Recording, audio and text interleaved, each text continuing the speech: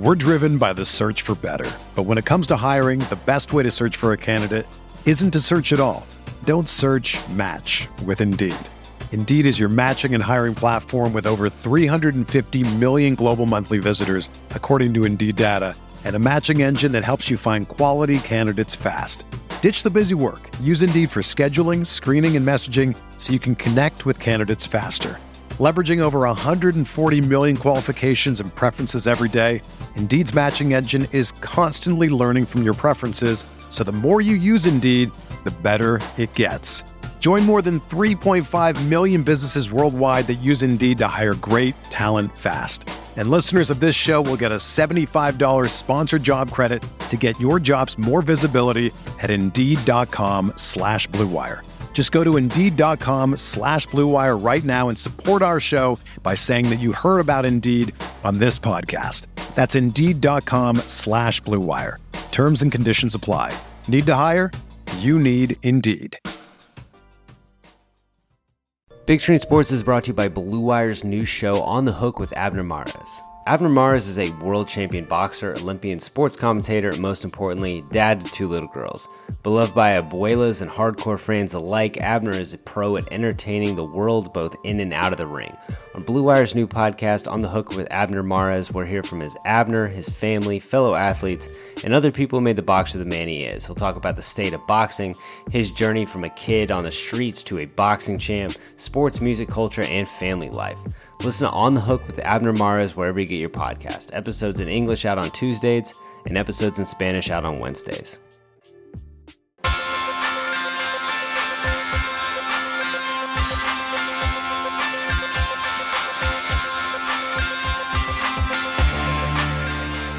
All right, welcome back to Big Screen Sports, the sports movie podcast, brought to you by Blue Wire, and this week presented by Indeed and BetOnline.ag. I am your host, Kyle Banduho. It is Rocktober on Big Screen Sports, where we've been talking the Rocky franchise during the entire month of October. But fellow Blue Wire podcast host Michael Rothstein put together just incredible oral history for ESPN of the first movie ever covered on this podcast, Remember the Titans. Couldn't not have him on the pod to talk about it, so joining me today, you can catch his work at ESPN and the Blue Wire podcast, The Michael Rothstein Show. Michael Rothstein. Michael, thanks so much for joining.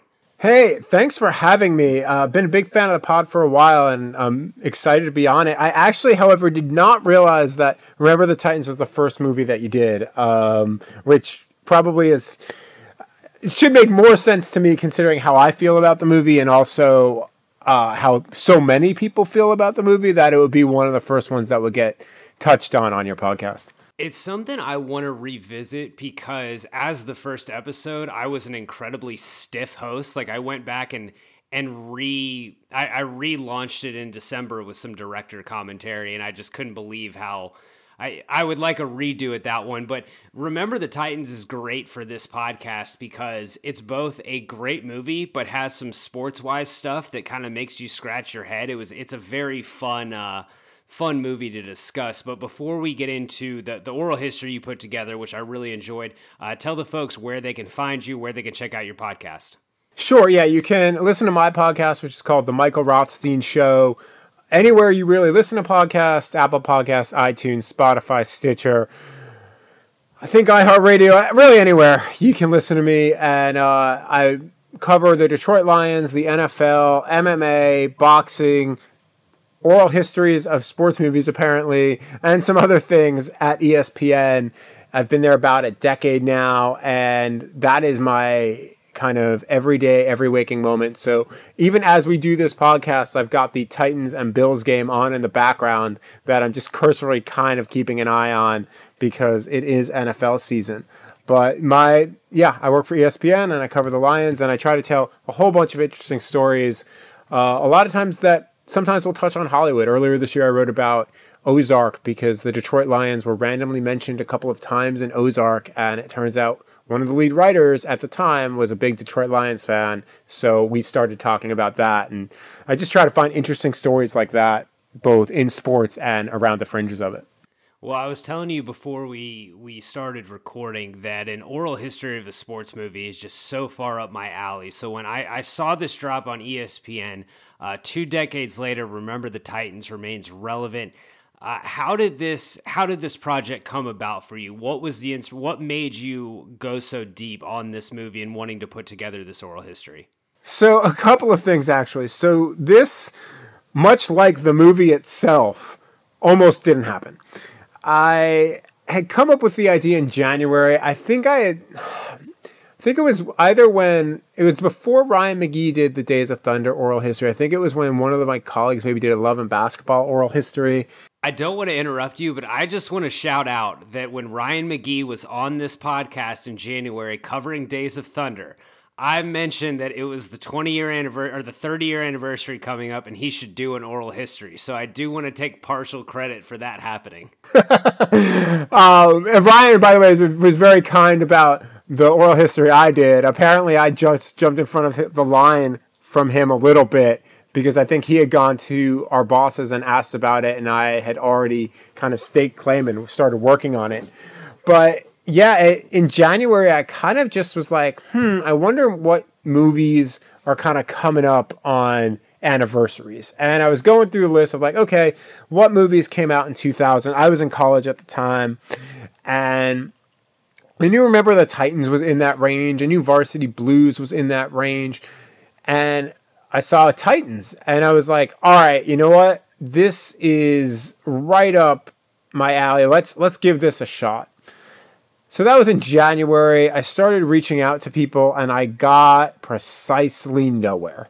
I spent probably like a week kind of reaching out, going through some people to try to get to some people. I was getting nothing.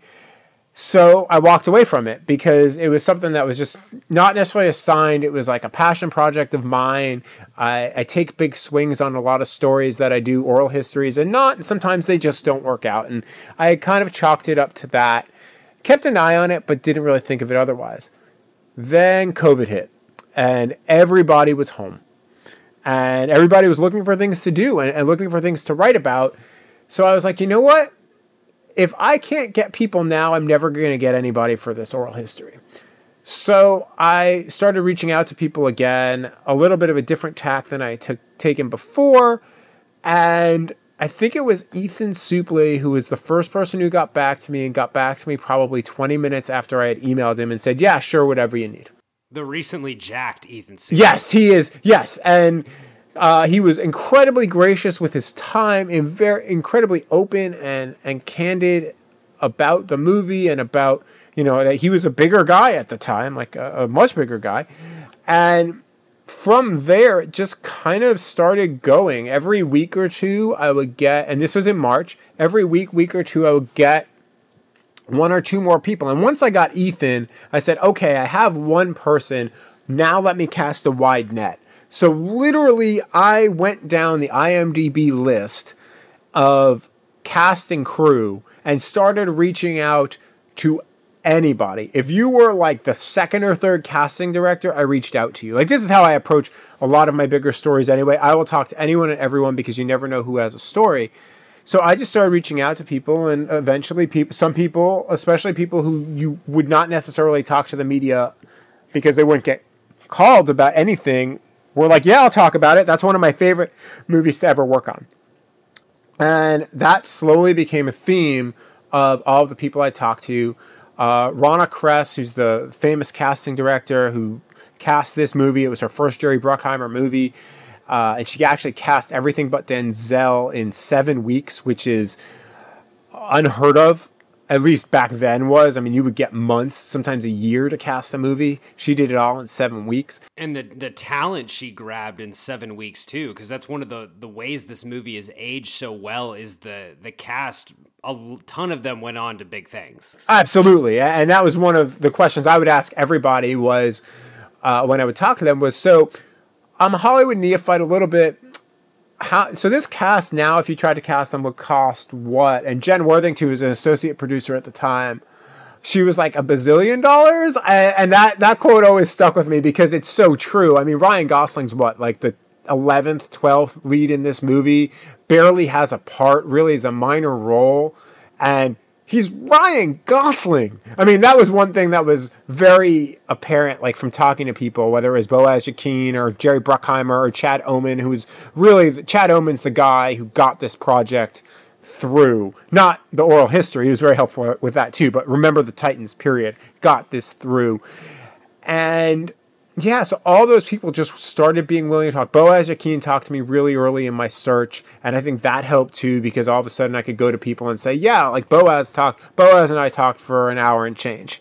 So it became one of these things of every person I got, I was able to then tell other people, hey, I got this person. And then things really started to open up a little more once I got Rana and once I got Boaz. And then Hayden Panettiere was willing to have an email conversation with me.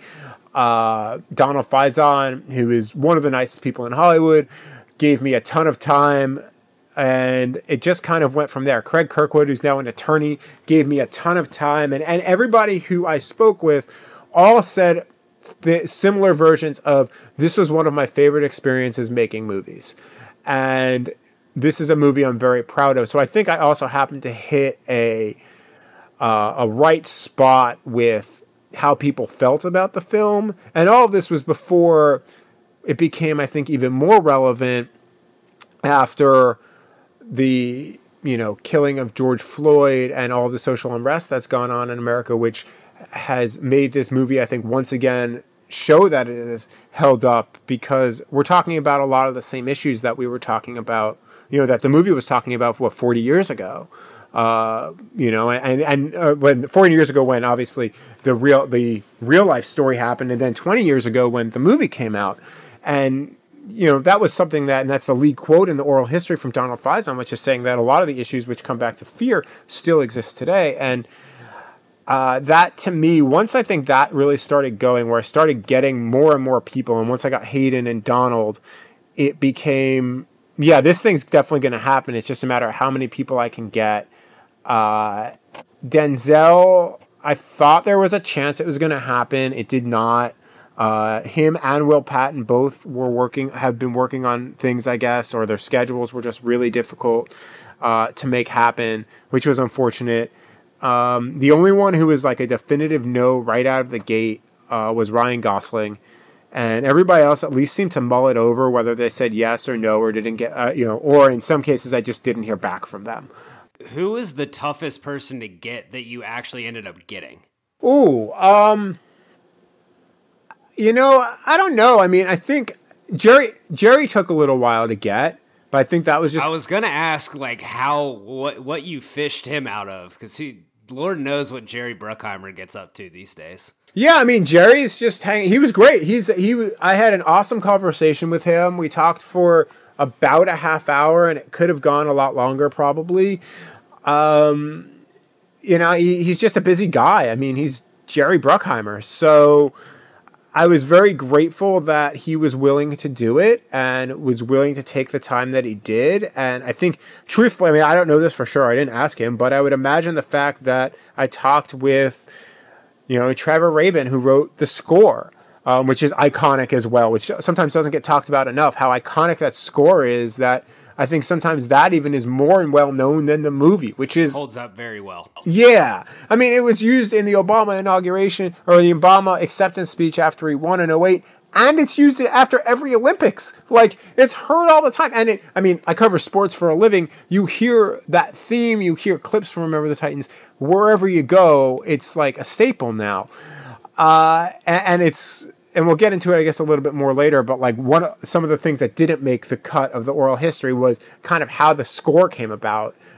Just because, I mean, there's only so much I could fit in. I could have probably written a whole other oral history that was around 6,000 words with stuff that wasn't in this oral history.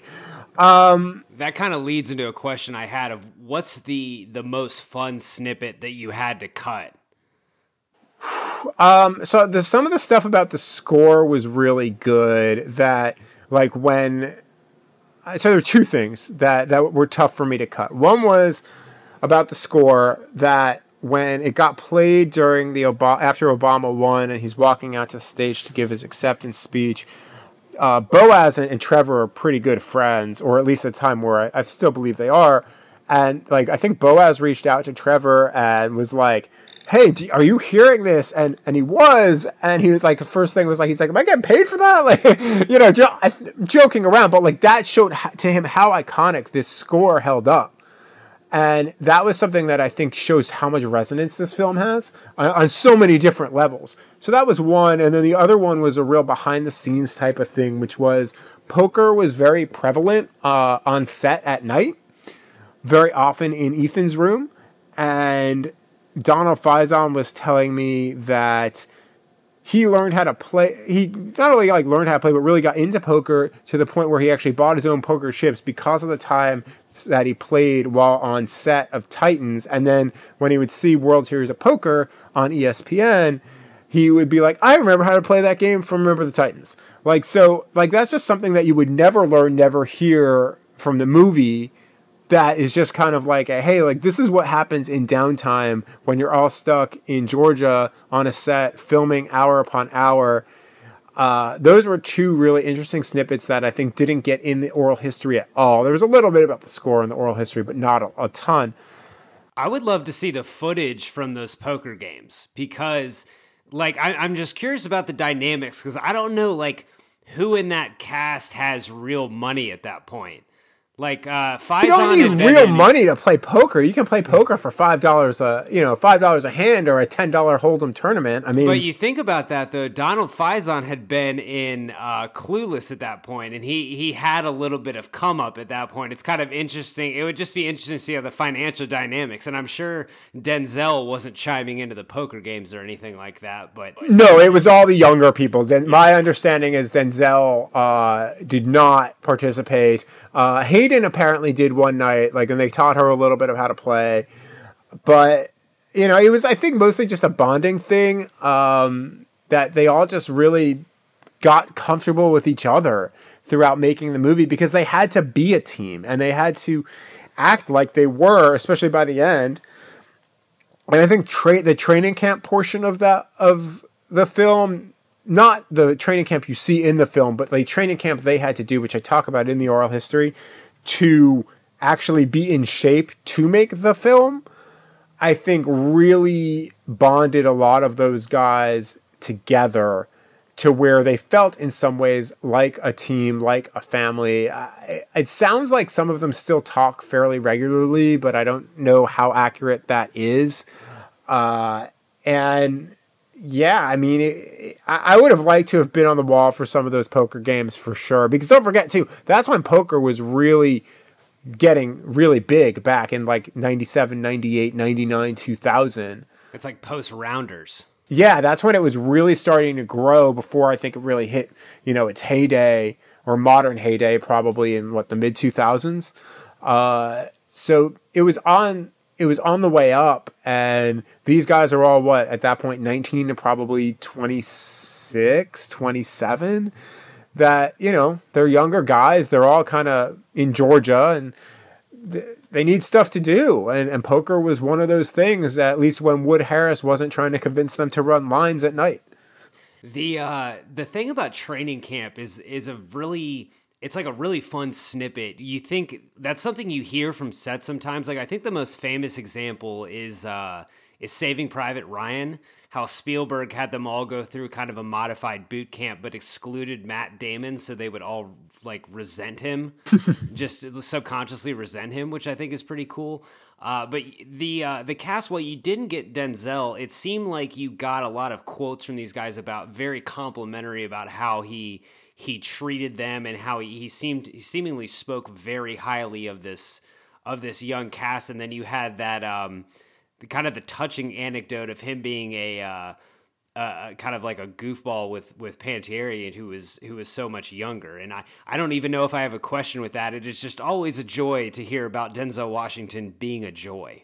Yeah. So basically the cast, when they get cast for the movie, they're all super excited because they're going to get to work with Denzel Washington. And a lot of the cast, especially the younger people, are going in thinking that they might become best buds with Denzel Washington, who, while he wasn't Denzel, he was still Denzel Washington, A-list Hollywood actor. He just wasn't necessarily first name Denzel quite yet. He's in the middle of a hell of a run right there. Yeah. He's going off The Bone Collector and The Hurricane, and then the next year he'll do Training Day.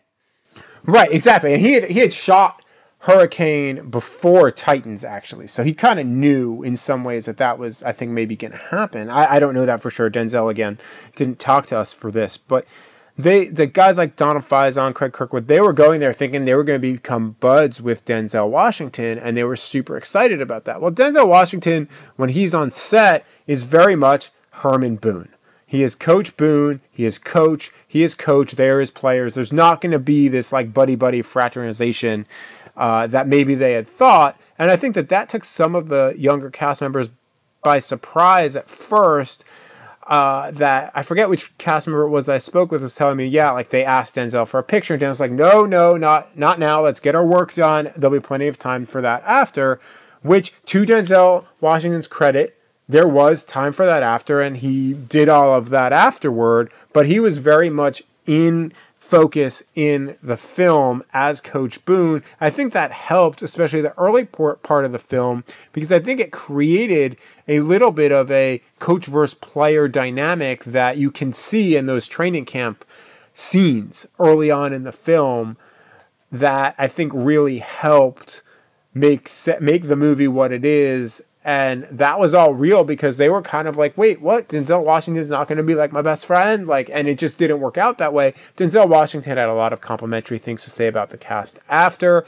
I believe it was Donald Faison who was telling me a story that like years later he actually saw like Denzel on this, like Denzel was driving by and saw Donald Faison like walking by on the street and actually like stopped and like pulled over and they had a conversation. I think that was Donald Faison. So if it wasn't, I apologize and it was a different actor. But this story was told to me and that like he's genuinely been a good person to all these people in this cast.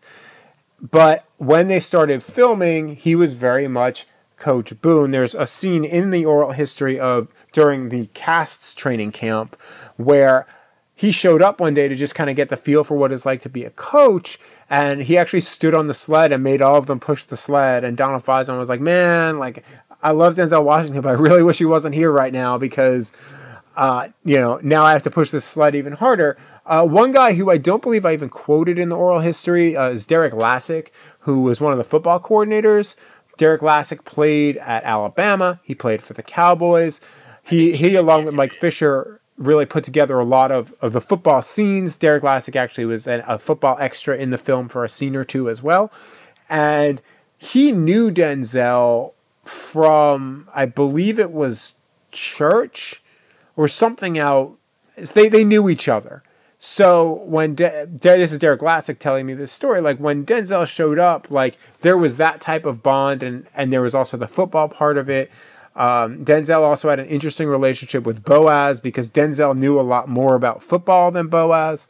But everybody involved with Denzel Washington or everybody involved with this film spoke incredibly highly of Denzel Washington. And I'm not going to give it all away, but if you go read the oral history, there is a part about when Denzel decides to do the film, and then he sits down and meets with Jerry Bruckheimer and with Chad Oman, and like the care and time that Denzel put into the script itself was really surprising and kind of shocking to me that he would be that invested in it, and he literally had basically notes on every page.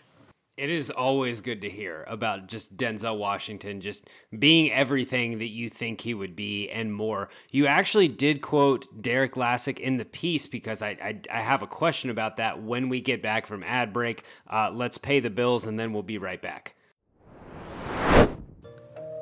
Big Screen Sports is brought to you by Indeed. Even though sports had a break, your business didn't. You have to keep moving, and that makes hiring more important than ever. Indeed is here to help. Indeed.com is the #1 job site in the world because Indeed gets you the best people fast. Unlike other sites, Indeed gives you full control and payment flexibility over your hiring.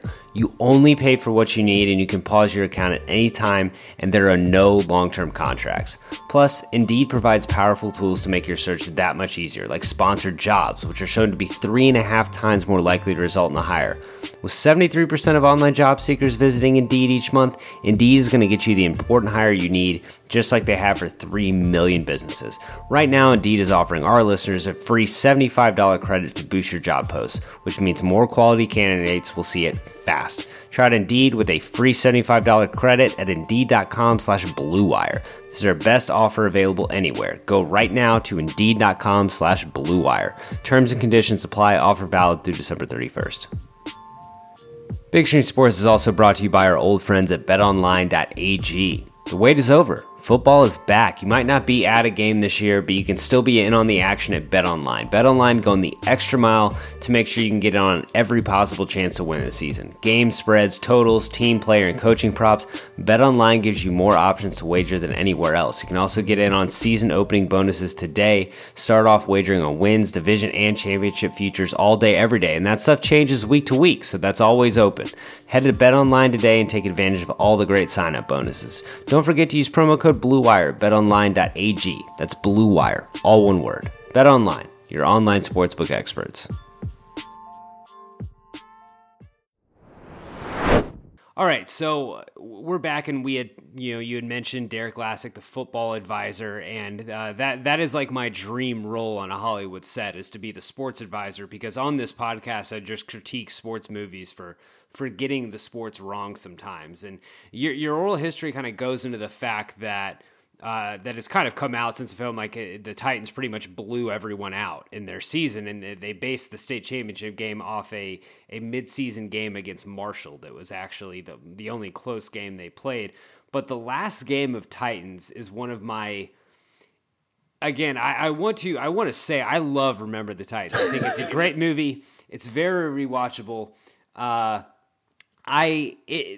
Hearing from Derek Lassick actually helped me, because he's talking about doing a one-take play, and it was a very difficult thing. And you kind of get into, I think one guy kind of gets into the goal of what they wanted for the last play, and they weren't worried as much about the football authenticity. It is that they wanted the quarterback, they wanted Kip Pardue, who's playing Ronnie Bass, they wanted him in the shot the whole way, leading the way down the field, the quarterback leading the way down the field, because there's been a few things with the last game in general that I'm just like, oh God, this does not square up. But I thought it was a very good pull from you on this quote that got behind the mentality of that, of why they had the last play as it was, that big sideline reverse.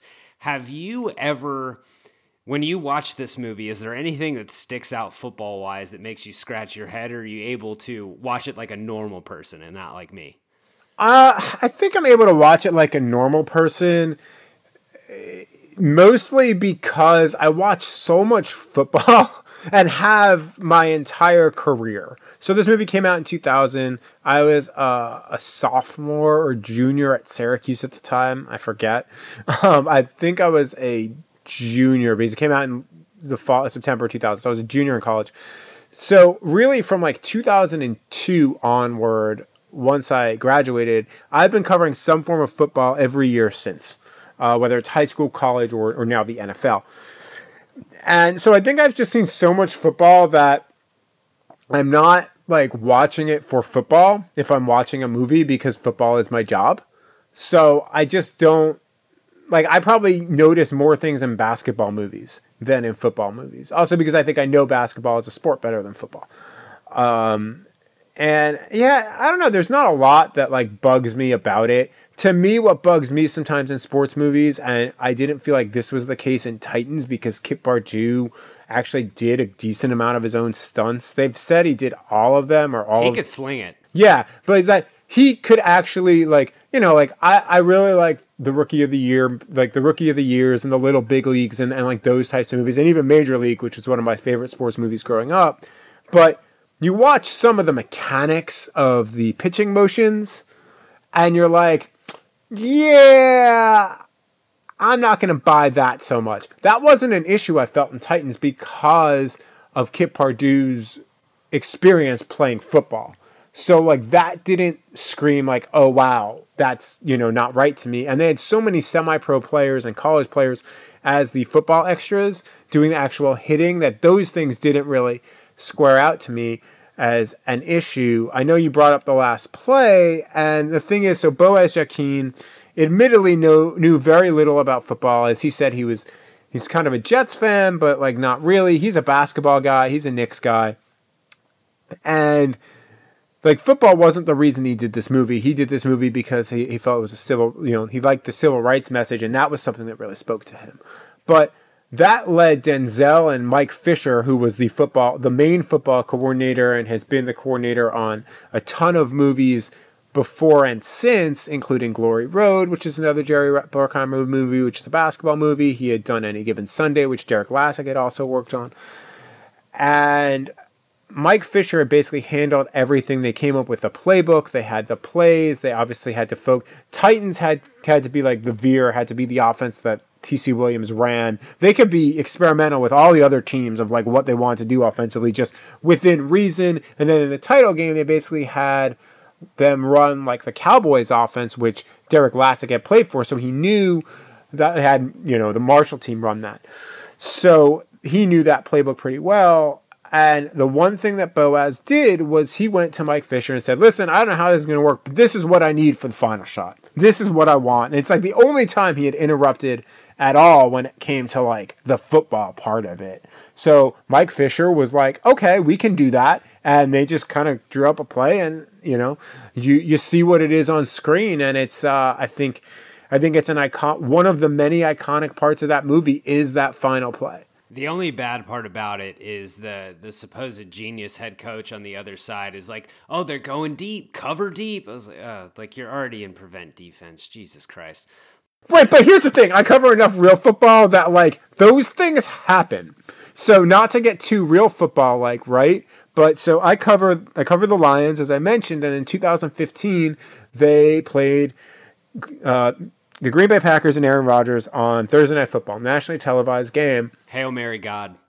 Yes, well, you know what I'm getting to. So the defense on that play was atrocious. And when we asked Jim Caldwell about it after the game, he said, oh, well, we were preparing for them to do the back and forth thing, not the Aaron Rodgers throwing it into the ceiling thing and Richard Rodgers getting behind all the Lions defenders and catching a Hail Mary. Like, they just weren't prepared for that. So that's why when I hear that in Titans, it kind of when I rewatched it, when I was starting to do it, I actually like that bumped on me of like, wait, I've actually seen this in an NFL game before where like maybe the defense wasn't, they thought it was going to be one thing and it wasn't that. So I guess I didn't bump up on it because I've seen something similar to that in real life. And yeah, by the way, that play is the closest I've ever come to like just throwing up my hands and maybe throwing my laptop because I had everything written and literally I didn't even see the ball in the air. And when Richard Rodgers caught the ball, I didn't know what had happened. All I saw was the Packers running onto the field to celebrate and the entirety of Ford Field being silent. And I looked at the TV and I saw it on the TV and I was like, oh, well, all right, cool. I have to rewrite like 600 words in about 4 minutes. Here we go. The Lions being an accurate comparison for a losing high school football team in a movie is just the most Lions thing I've ever heard of. I'm just saying, I mean, like, obviously way different like comparisons there, but I'm just saying, like, I guess I didn't bump on it because of that, because I've seen that. And I guess I've always lived by the mentality of you play prevent defense to prevent you from winning. And you often see that in college and NFL if you're going to give a team that much space to be creative. Last thing about the oral history, then I've got a couple Titans rapid fire questions for you to finish this thing out. But on my Monday episode, we were talking about Rocky franchise with Double G from Fight Game Media, and he was kind of talking about that Stallone and co. and the producer of the movie didn't really know, if it was going to be anything, and he didn't. Stallone didn't really realize until he drove past some movie theater and saw the line wrapped around the building and realized that, oh my God, Rocky's going to be this, what Rocky is. The sense I got from the piece is that most of the actors and the people behind it kind of knew it was going to be, at least it was going to be something. It was going to be some sort of big deal, or it had momentum. Is that the sense? Is that what you picked up talking to these people? I'm kind of actually a little disappointed to hear that because that is not. Well, you kind of mentioned it though, that you thought that I think of who was the guy who played Rev? Craig Kirkwood. He's reading that script and he's talking about how he would do anything to be in that movie. It seems like they all realize that the movie itself was something good. They all realized the script was something special. Even if greater Hollywood didn't recognize it at first, which is true because Hollywood passed, and when I say Hollywood, I mean all of Hollywood, passed multiple times. And if it wasn't for, as I mentioned kind of at the top of the podcast, if it wasn't for Chad Oman reading this script and falling in love with it, and Jen Worthington reading the script and falling in love with it, and bringing it to Jerry Bruckheimer, who wanted to do a sports movie and really loved the message and likes to try and tell stories that will bring people's stories to light that otherwise wouldn't, and that is the case here. I don't know if this gets made, period, because Gregory Allen Howard had brought it. He's tried to sell it as an idea. No one took it. He said, I'm going to write it as a script. He wrote it. Still no one took it. People had issues at the time with the race component of the movie, that they would make it as just a football movie. But there's no way this is just a football movie, because so much of the movie is the societal aspect of it. So Chad Oman, and this didn't make the piece, but he felt a soft spot for it because he grew up in small town Texas. In Wichita Falls, Texas, and he could see so much of what his experience was a little bit growing up, a little bit in the script, and so he had a soft spot for it a bit, and he just really emotionally fell for the script. And Gregory's a very talented writer, and they worked on it together, and it became what it became. But I don't think anyone had that sense. Certainly, the studios didn't, because they gave him $20 million to make the movie. And this is Jerry Bruckheimer, who makes movies for $100 and, can't even think of a number, but not $20 million. His next movie is Pirates of the Caribbean, or at least 2 movies after. Yeah, Pirates. But before that, and this is how the movie got sold, they ended up selling Disney on the movie, was Armageddon had just came out. He made that too. And Chad Oman basically said, listen, Armageddon made on Saturday what it will cost you to make this movie total. That's how little they had to make this movie, which is part of why the cast that they had largely was unknown actors at the time, other than Denzel. And you knew who Will Patton was a little bit. Some people probably knew who Donald Faison was from his role of Murray in Clueless. And it's interesting, another thing that didn't make the piece is how much Donald Faison wanted this role to get away from being Murray from Clueless, because he felt like he needed to do something else to kind of show that he could do more than that. And obviously this really helped launch his career, because he gets Scrubs a few years later, and we all see where Donald Faison is now as a big star. So, and Gosling had never really done an American movie before, I don't believe. If he did, he had only done one. I mean, his most famous credit probably at that point was Young Hercules. So Kate Bosworth, no one really knew who she was. Hayden Panettiere was all of 9 or 10 years old. So all of these, Ethan Suplee was probably one of the more well-known people in the cast when the movie actually came out. So I know we kind of got off on a tangent here a little bit, but this podcast is all about tangents. Yeah, so I think that people had an idea that they felt like they were making something really good. They had no idea it would become what it became. And I don't think they had an idea until the Rose Bowl premiere, because so when they're in the editing room and they're looking at early cuts, there was a screening room cut that they all watched together, and it was a half hour too long. It was boring. The laughs weren't hitting right. Nothing was working. And they were like, oh, well, maybe we just release this thing. We'll release this thing and just be on to the next. Then they had but they got to work, which is what happens in movies between a first cut and a second cut and a third cut, et cetera, et cetera. When they had their first preview, I think at that point they sensed it might be something, because they had a full audience. It was I believe it was Burbank. Again, this is just me not having. So I had 112 pages of notes for this story, about 60,000 words of notes for this story. So I just don't have that in front of me. But basically, they were watching the movie in the theater with this test audience, and Jerry was there, and Chad was there, and Jem Worthington was there. I believe Boaz was there. Some of the execs from Disney had shown up, which typically did not happen. So they got the sense that, maybe someone thinks this is going to be something. And literally from one of the first scenes when Cheryl Yost is kind of nipping at the heels a little bit of Denzel when, her dad is losing his job, and the crowd's roaring. And at that point, they all kind of were like, we might have something here. And then after that movie was over, a couple of them were sitting outside, and some moms came up to them and who had come to see the film and had said like, hey, like really appreciate that. And some people had said like, hey, this was like my experience in school. Some children said that. So they were like, this might be something that resonates. Supposedly, like Michael Eisner, who I guess is not a big hugger, got a big hug but from somebody who was in the theater, and like it just that told them they had something. Then the Rose Bowl premiere was massive. They brought in kids, like high school players, all wearing their high school jerseys, and like there was a large roar, and that whole scene is in the oral history, so I don't want to spoil that for people who will go and read it. And obviously I encourage you to go to read it. But then what would happen is on premiere night, they would go to Mr. Chow's, and then they would hit the theaters.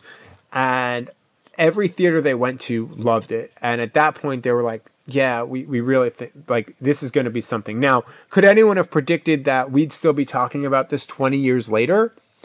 No, I don't think so, because you just never know. I think there are great movies out there that are great but don't, resonate for 20 years. I think this movie is just one that holds up. And, I don't get the sense any of them knew until kind of after they were done filming. Maybe they had an inkling here or there, but even now, 20 years later, they wouldn't admit to it. Yeah, it helps that it is a great cable movie. It's on all the time, and you've always got to catch a scene there. But the oral history was great. Everyone needs to go check it out. The link's going to be in the show notes. I have a couple quick rapid-fire Titans questions for you before I let you get out of here. I think I already know your answer to this one, but I ask this on every episode. Is Titans a Hall of Fame All-Star starter or bench warmer sports movie? I mean, it's a Hall of Fame sports movie, if for no other reason than 20 years later, it's the theme, the theme of Titans is still being played everywhere. Like you can hear it. You go to a high school football, maybe not now in the COVID era, but a year ago, you go to a high school football game, you go to a college football game, you go to an NFL game, you hear it. And you hear it at the end of the Olympics. You hear it before Lakers games when Kobe was playing, which is when it really hit for Trevor Robin that like, that maybe a score would resonate. But even more so, like, think of how often this movie is quoted and how many quotes in the movie have become part of just the pop culture lexicon. So even if the movie wasn't great, and I think it's a great movie, just that alone would put it in, I think, a very high class. So I think Hall of Fame movie, I realize this is a longer answer, but Hall of Fame movie, I think without a doubt, between the cast, its resonance, its message, and the fact that 20 years later, people are still watching it. And, I can tell you this, my friends who some are big sports fans, some are not, when I kind of let slip, because I kept it pretty quiet when I was working on for a while with this, because it was a 9-month-long project. When I let it slip to what I was working on, like my friends who are not into sports at all were like, I love that movie. The amount of people I heard from after I did this story of saying, that's one of my favorite movies, this was really cool. And these are people who usually don't read my stuff, that are friends with me, but just don't. Like, that tells you right there, I think, how popular and this movie is still to this day. And Jem Worthington really summed it up the best, I think, which is you can have grandparents and grandkids both watch this movie and recite lines from this movie 20 years after the movie came out.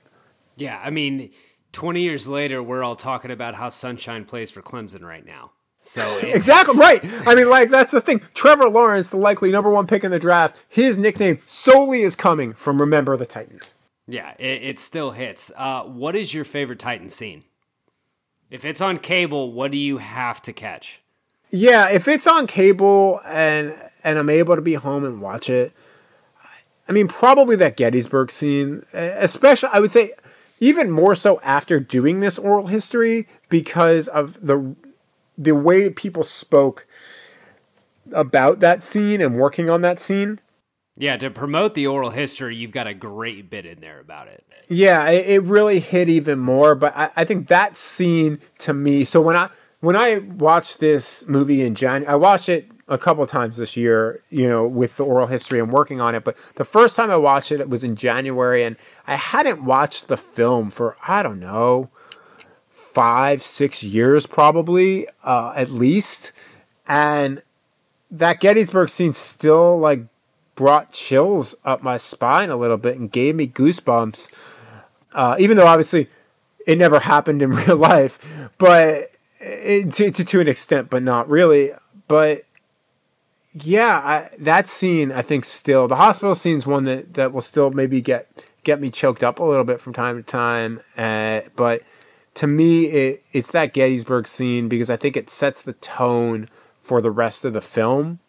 And it kind of, to me, it says this film isn't messing around. It's come to really kind of send a message and be a movie that's more than just football. Who is your favorite character in the movie besides Herman Boone, besides Coach Boone? I mean, Cheryl Yost is just awesome. I think Hayden stole like every scene she was in. And knowing now what her career turned into, I think that she's probably my favorite character just because I felt like every scene she was in, you laughed. She brought levity. She made some potentially serious scenes that could have landed way differently and made them really, really work. So I would say her and Donald Faison's character. I also really enjoyed in the film because I like that story arc that they really built with him. So I would say those two probably, and I'm not saying that because they agreed to talk to me for the oral history, and some people might think that, but I felt that way beforehand. I really enjoyed those two characters a lot. I know a lot of people that I spoke with for the film basically talked about how they felt Ryan Gosling stole almost every scene because he's not in a lot of them in the film. But you remember him, and obviously a couple years later he's doing The Notebook, and he is now Ryan Gosling. But I guess for me it was more those two characters than Ryan Gosling. But I know for a lot of people I spoke with about the film, Ryan Gosling was the one that maybe wasn't their favorite character, but really they thought like added a layer of levity, a layer of comedy, a layer of just scene stealing. That maybe some other characters didn't. I mean, Ethan's character, Louis Lastik, was also great. It's very lovable. Yeah, I would say those would be the ones. But to me, if you asked me, like, I had to pick one, I would probably pick Cheryl Yost. And if you gave me one that had to be on the football team, it would probably be P.D. Jones. Yeah, if anyone is curious about how this podcast feels about Ryan Gosling, go listen to last month's episode covering Crazy Stupid Love, which might as well have been the Ryan Gosling Appreciation Hour. But Michael, the oral history was fantastic. Glad you came on the podcast to tell me about it. Tell the folks again where they can follow you, where they can check out the oral history. Yeah, so you can see the oral history on ESPN.com. You'd have to search for it now. I would recommend searching Remember the Titans and my last name, which is Rothstein, or, Remember the Titans relevant 20 years later as keywords on really Google or, DuckDuckGo, or really anywhere you search for your stuff on the internet. You can read me on ESPN.com. You can check out my podcast, also part of the Blue Wire podcast family, which is the Michael Rothstein Show. We talk a lot about the Detroit Lions over there. We have some fun with some other stuff too. Have a bunch of interviews with people here and there. I also did part of an episode talking about Remember the Titans that you can find that podcast episode if you dig back a little bit, and I get into a little bit more of kind of how the oral history came to be. So that is where you can find me, and you can find me on Twitter and Instagram at Mike Rothstein. And if you enjoyed this episode of Big Screen Sports, please remember to subscribe wherever you get your podcasts, or rate, review on Apple Podcasts. Episodes of Big Screen Sports drop every Monday, and occasionally the fun Thursday bonus episode like this one. Little scheduling change. Next Monday, we are doing this month's non-sports movie of the month, keeping the theme with Rocktober. We are covering School of Rock with my good buddy Mike Schubert. And then after that, next week, we are doing Rocky, the original Rocky 1 with the guys over at Rocky Minute. And we will catch you next Monday. Thanks for listening. All right, man. That was fun.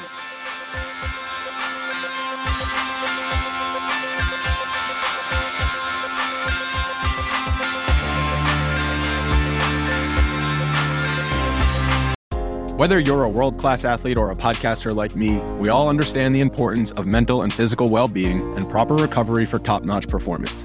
That's why I'm excited that Unified Healing is sponsoring podcasts on the Blue Wire Network. Unified Healing is a new and super innovative global network of wellness centers powered by Energy Enhancement System, or EE System. If you haven't heard of the EE System yet, then you'll want to listen up. This technology promotes wellness, deep relaxation, purification, and rejuvenation. Wherever you are across the globe, access to a center is easy and affordable. Interested in experiencing the EE System technology for yourself? Go to unifiedhealing.com/bluewire to learn more and find a center near you. That's unified, UNIFYD, healing.com/bluewire. No material or testimonials on the Unified Healing website are intended to be viewed as medical advice or a substitute for professional medical advice, diagnosis, or treatment. Always seek the advice of your physician or other qualified healthcare provider with any questions you may have regarding a medical condition or treatment, and before undertaking a new healthcare regimen, including EE System.